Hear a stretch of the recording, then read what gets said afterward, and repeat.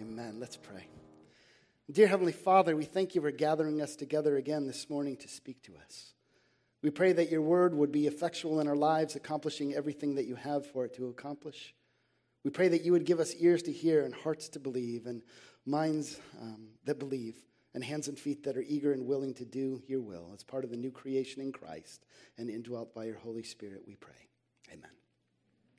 Well, please be seated, friends, and turn, if you will, in your Bibles to Acts chapter 19.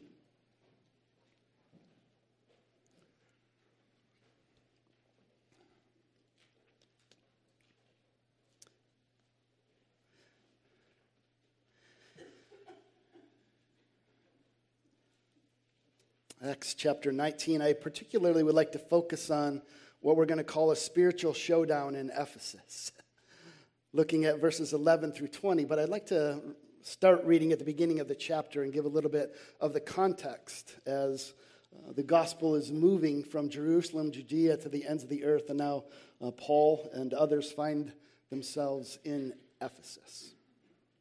And so we hear this, the word of God.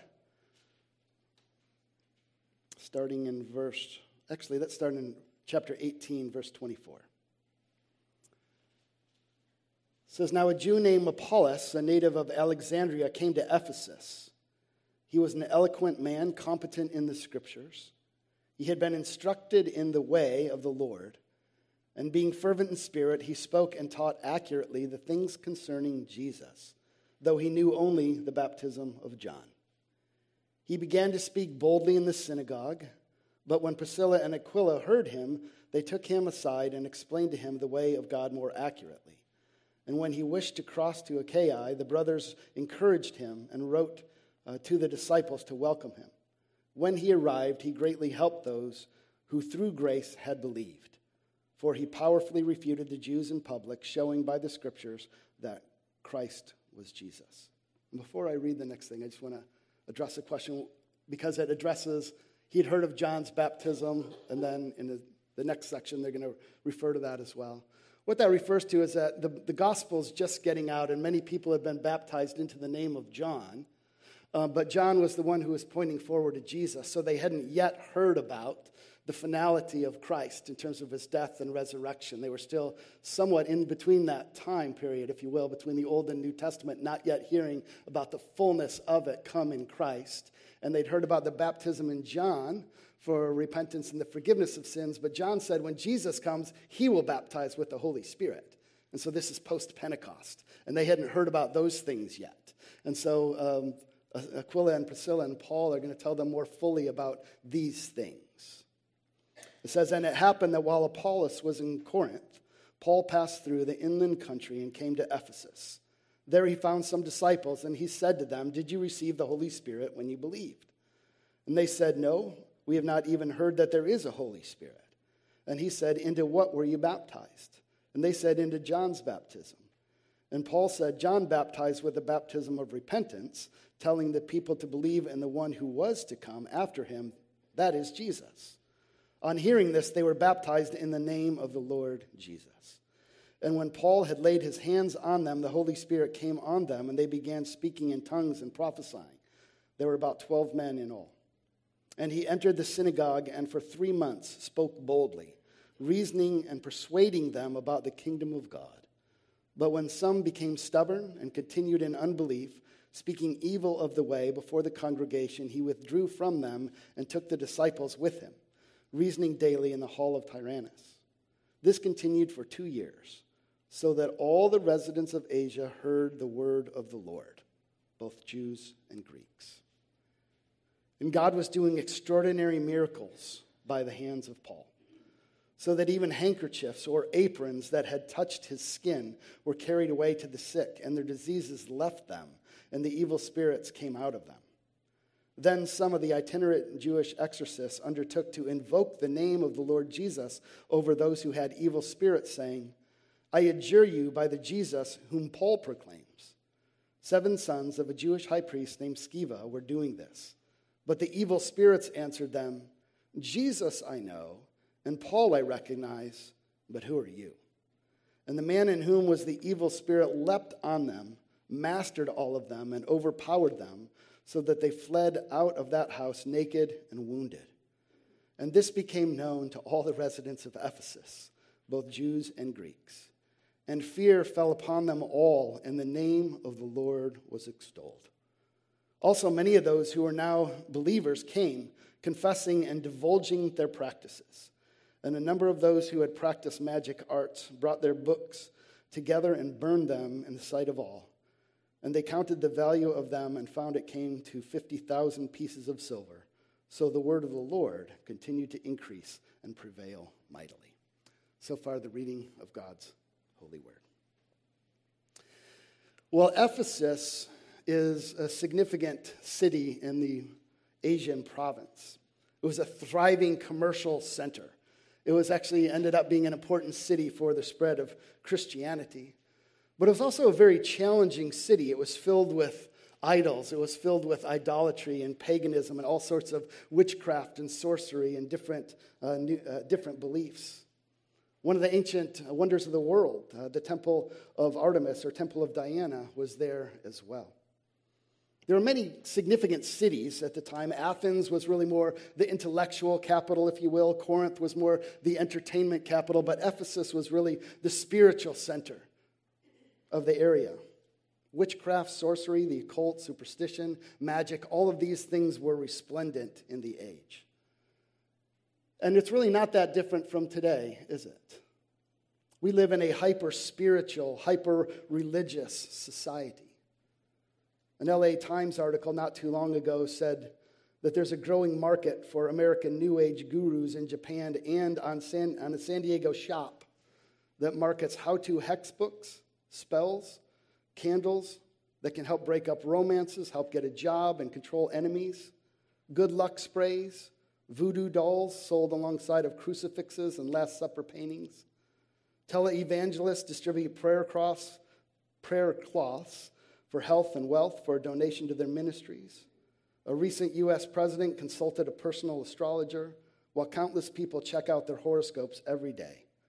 Prominent entertainers advocate reincarnation and channeling, while others find personal peace in an ideology that promises mental power to manipulate the circumstances of life.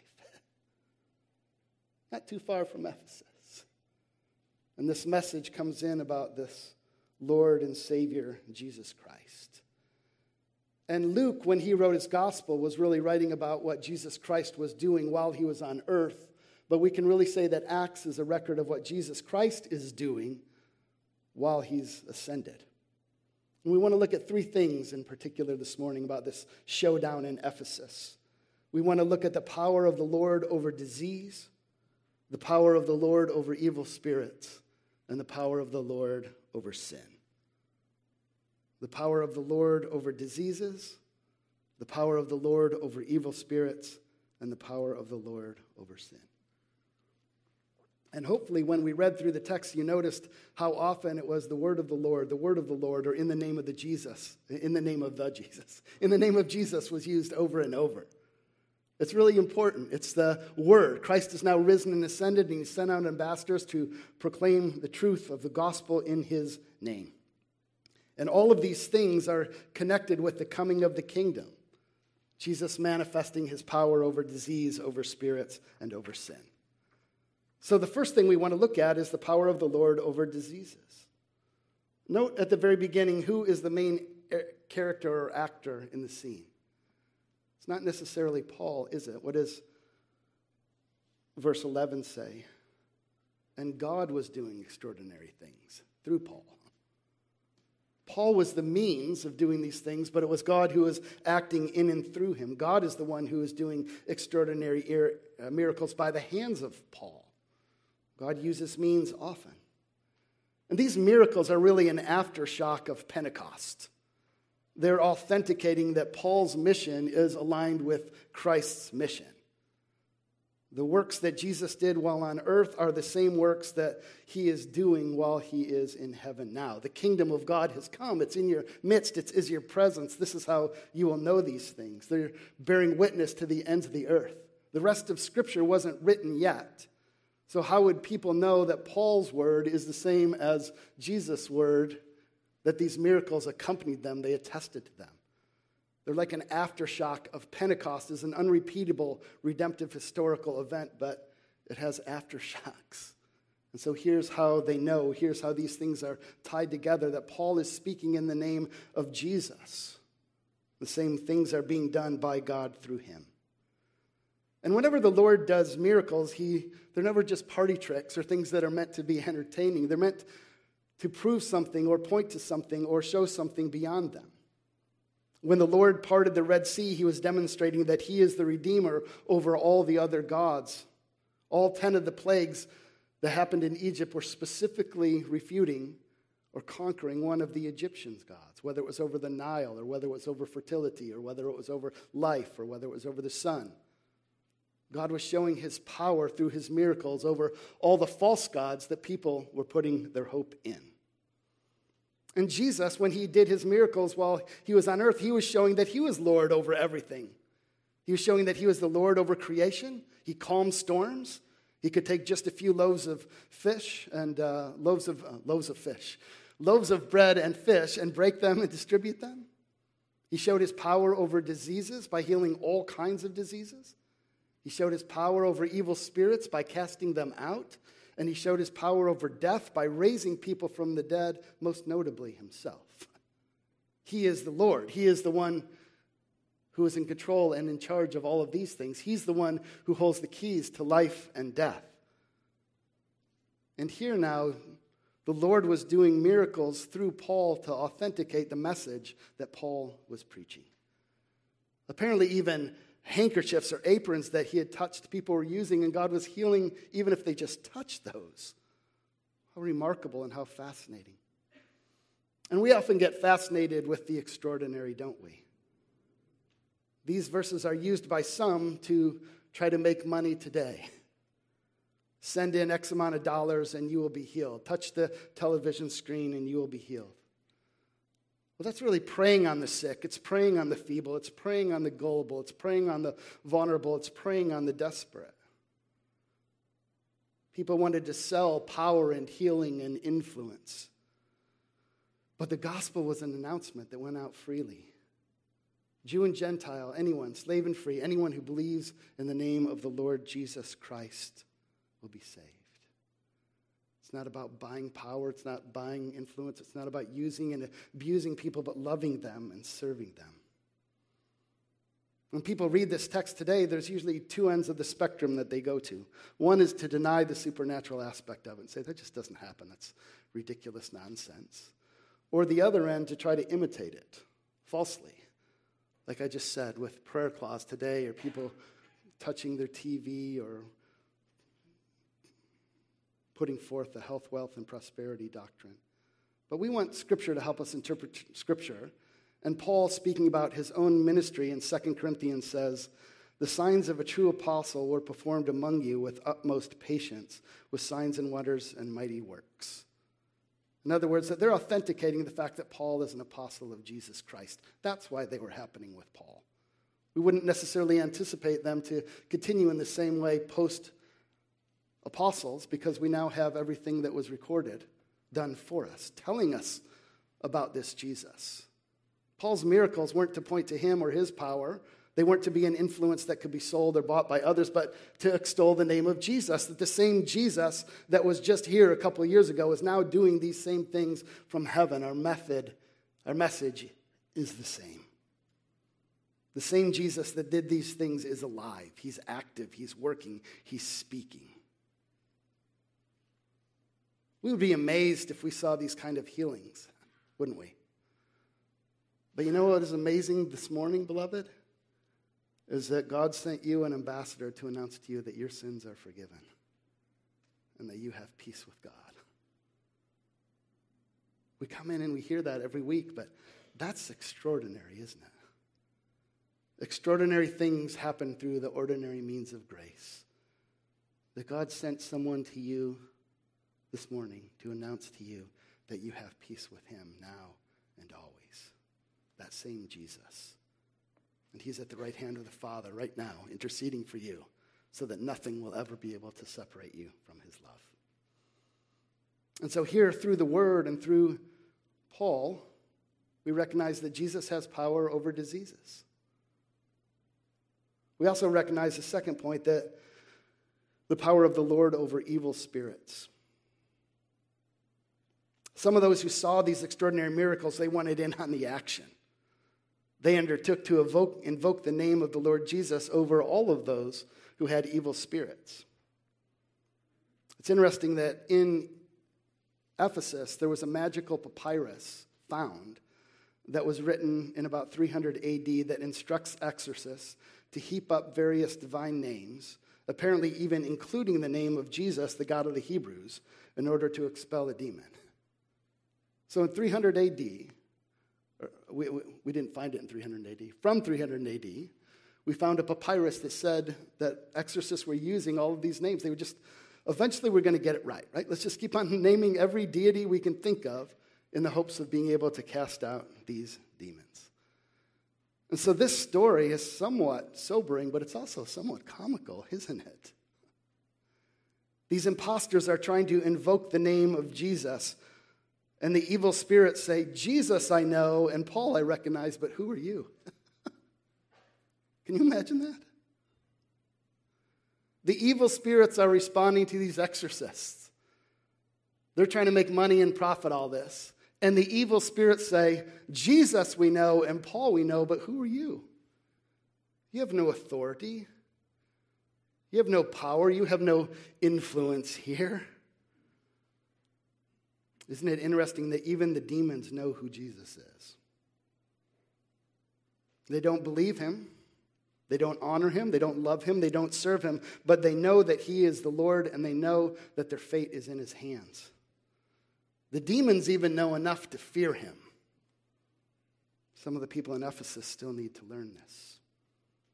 They'll invoke any name that may give them whatever they want in this life: health, wealth, prosperity, influence, or power. But the demons know enough to fear. And so the man who had been possessed with the demon leaps on them, mastered them, and they went away naked and wounded. That's a whooping, isn't it? That's a spiritual showdown.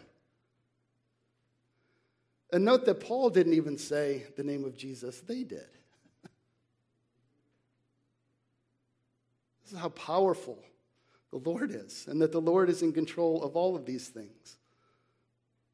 The very ones who are attempting to use the name of the Lord are now naked and running and fleeing. Turn, if you will, to Luke chapter 8.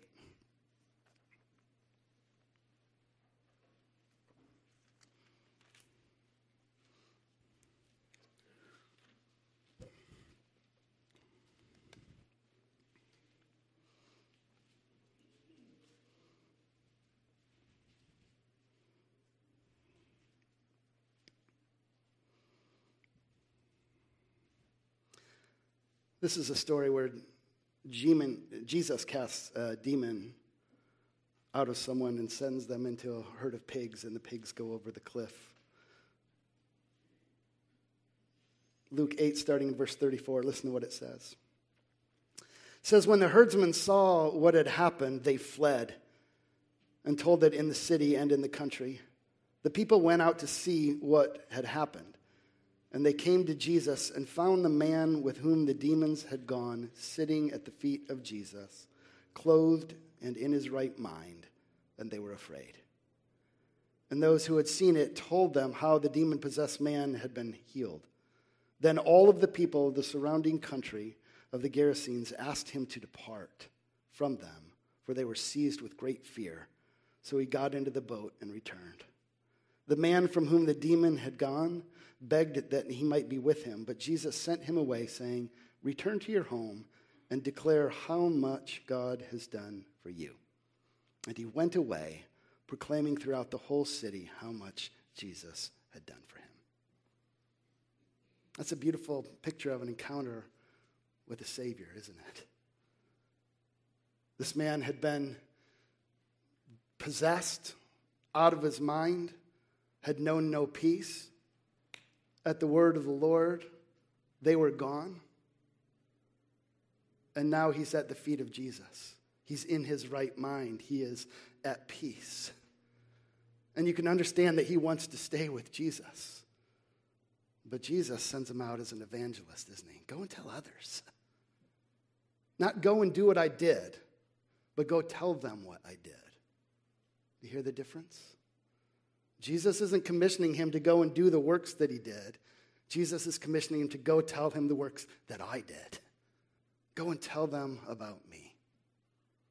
Go tell them about the one who had mercy. Go tell them about the one who has power over sin, over Satan, over death, over demons, the one who has healed you, the one who loved you, the one who showed you mercy. Go tell them about me.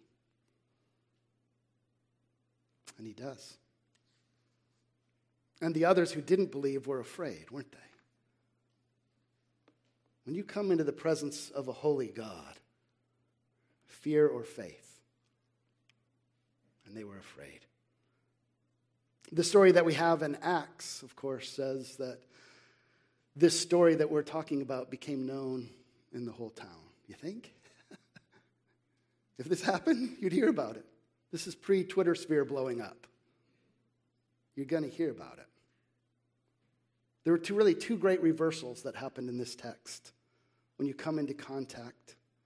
Those who are so arrogant and proud, thinking that they could buy and sell names, thinking they could heal people, profit, they were now seized with fear. So much so that they didn't even want Jesus around them anymore.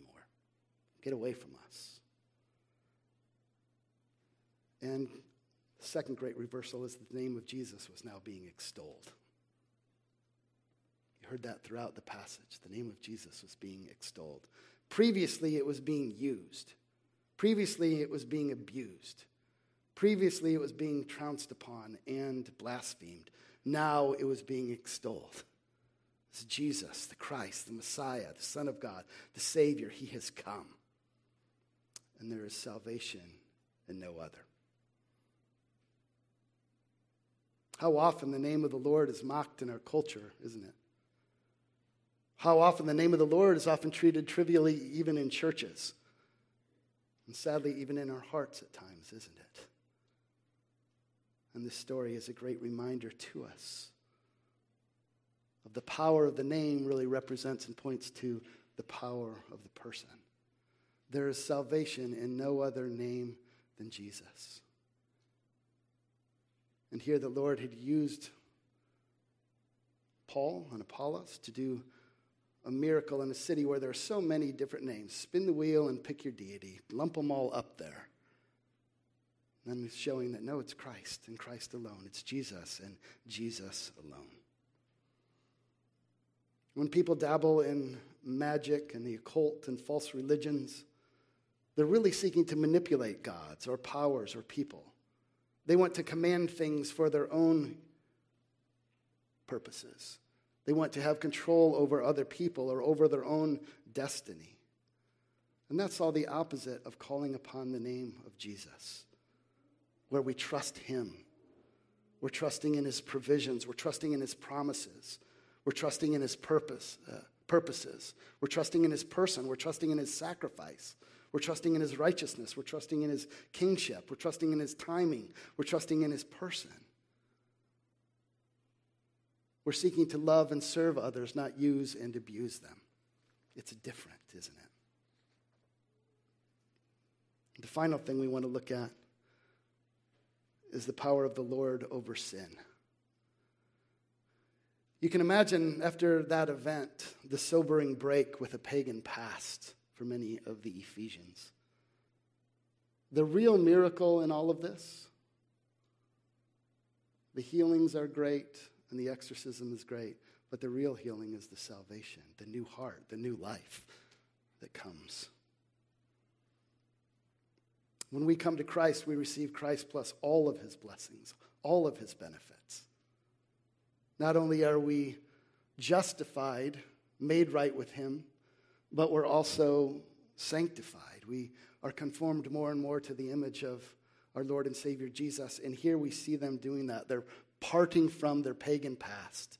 They're taking the books and the things that they had trusted in and used and abused, and they burn them. They don't want any more of that in their life. there's a turning, a repentance, a different direction because of what Jesus has done for them and what Jesus is doing in them. We have changed lives. We're part of the new creation. We're not improved, we're made new. It's not that Jesus comes and says, just clean up your act a little bit. You just need to do a little bit better. He comes and he makes us new creations. He takes away a heart of stone and he gives us a heart of flesh.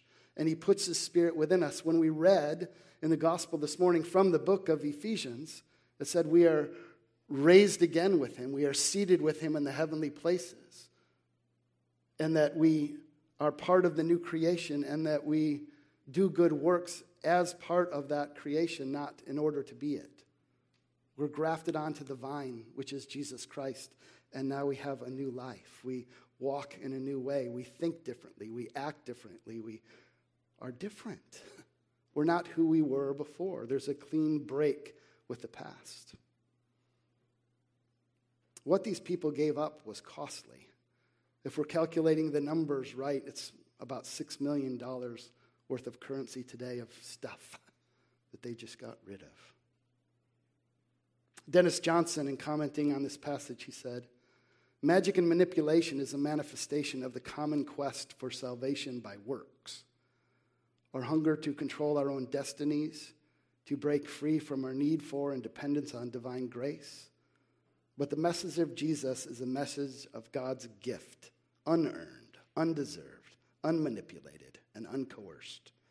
It is the good news of rescue for the penniless, the helpless, the hopeless, who can neither pay their benefactor in advance nor repay his kindness in their gratitude. God's gift unmasks our pretensions to independence, our delusion that we can bargain or barter with the Lord of the universe. God's gift also destroys despair over our impotence in the face of the forces that threatened us. Over all of these forces, God stands, the God who gave his Son over to the cross's cursed death on behalf of those who trust in his word. Jesus is the one who conquers diseases, evil spirits, and sin. And we do too in Christ. He conquered sin, he conquered Satan, he conquered death. And we share in his victory. We are crucified with him. We are raised to new life in him. And we are indwelt by the Holy Spirit. Not merely new, not merely improved, but new. We were dead in Adam. We are alive in Christ. There's nothing that you can do to take away from that. It's a gift. He and his Spirit are ours now and forever. Do we still battle with sin? Of course. But we're tethered to the person and work of Jesus Christ, and he is our conqueror, and we conquer in and through him. None of the other names that people had called upon or even call upon today can help save the sinner. You can go to the graves of any other religious leader, but if you go to the grave of Jesus Christ, it's empty because he is risen, beloved. Let me try it again. He is risen. That's amazing. And you are raised to new life with him. These other leaders can do nothing for you, but Jesus can. He died for your sins. He was raised for your justification. He has given you his Holy Spirit. He even now is interceding for you at the right hand. And so don't be fooled or deceived. In our day, sometimes we think that some of these spiritual things are in other countries or in the past, but Paul, in his letter to Ephesus, said, we do not wrestle against flesh and blood, but against the rulers, against the authorities, against the cosmic powers over this present darkness, against the spiritual forces of evil in the heavenly places. There's still a spiritual battle, isn't there? We tend to deny it or downplay it at times. But there's a spiritual battle going on. Satan hates you. Satan hates me. Satan hates Christ United Reformed Church. Satan hates the gospel. And he and his minions will do anything that they can to bring it down. And so what's our encouragement and hope? Paul says to the Ephesians, finally be strong in your miracles. Be strong in your good works. Right? Be strong in the Lord. Be strong in the Lord and in the strength of his might, and put on the whole armor of God, that you may be able to withstand the schemes of the devil. Beloved, we have a powerful enemy who hates us, but the good news is that greater is he who is in you than he who is in the world. 1 John 4:4. Greater is he who is in you than he who is in the world. Be strong in the Lord. Not in ourselves, not even in our own faith. Be strong in the Lord, the object of our faith.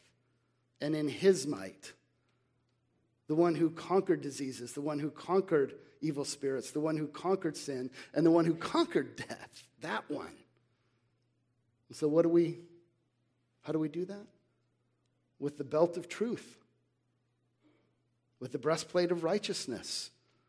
With the feet shod with the gospel. A shield of faith, a helmet of salvation, the sword of the Spirit. Jesus is the one who is the truth. Jesus is the one who is our righteousness. Jesus is the one who is the very epicenter of the gospel of peace. With the shield of faith, with a helmet of salvation, just dressed in the armor of the Lord. Everything that we need is provided for in Jesus Christ. Dennis Johnson says, as Christ's people, we interact with the adherents to other religions today. The temptation arises to go one-to-one in a duel of marvels and miracles. Prayers answered, astonishing coincidences, inexplicable healings, unforeseen riches, unique, unexplainable experiences. But if we listen to Luke, we realize that such surface events are not the point. Of course, the Lord alone is the living God who hears and answers prayer, who choreographs the details of our life, who can and sometimes does give his followers physical healing and even material prosperity. What really matters, though, is not whether God makes our daily life more pleasant or less painful. The heart of the matter is the power of the word of Jesus Christ to give eternal life. Amen? Let me pray. I'll pray a prayer that Paul prayed for the church in Ephesus.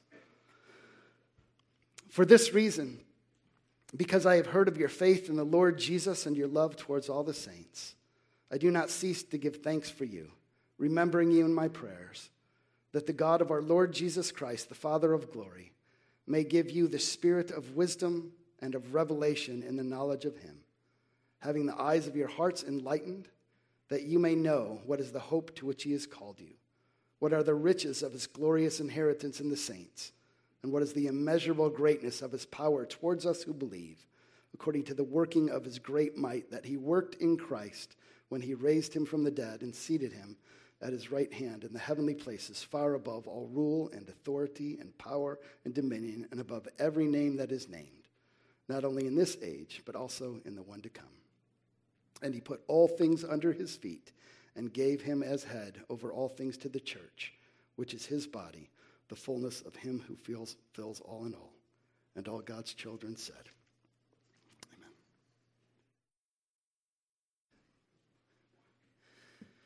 And beloved, please stand if you are able, and let's sing together number 480, I Have No Other Comfort.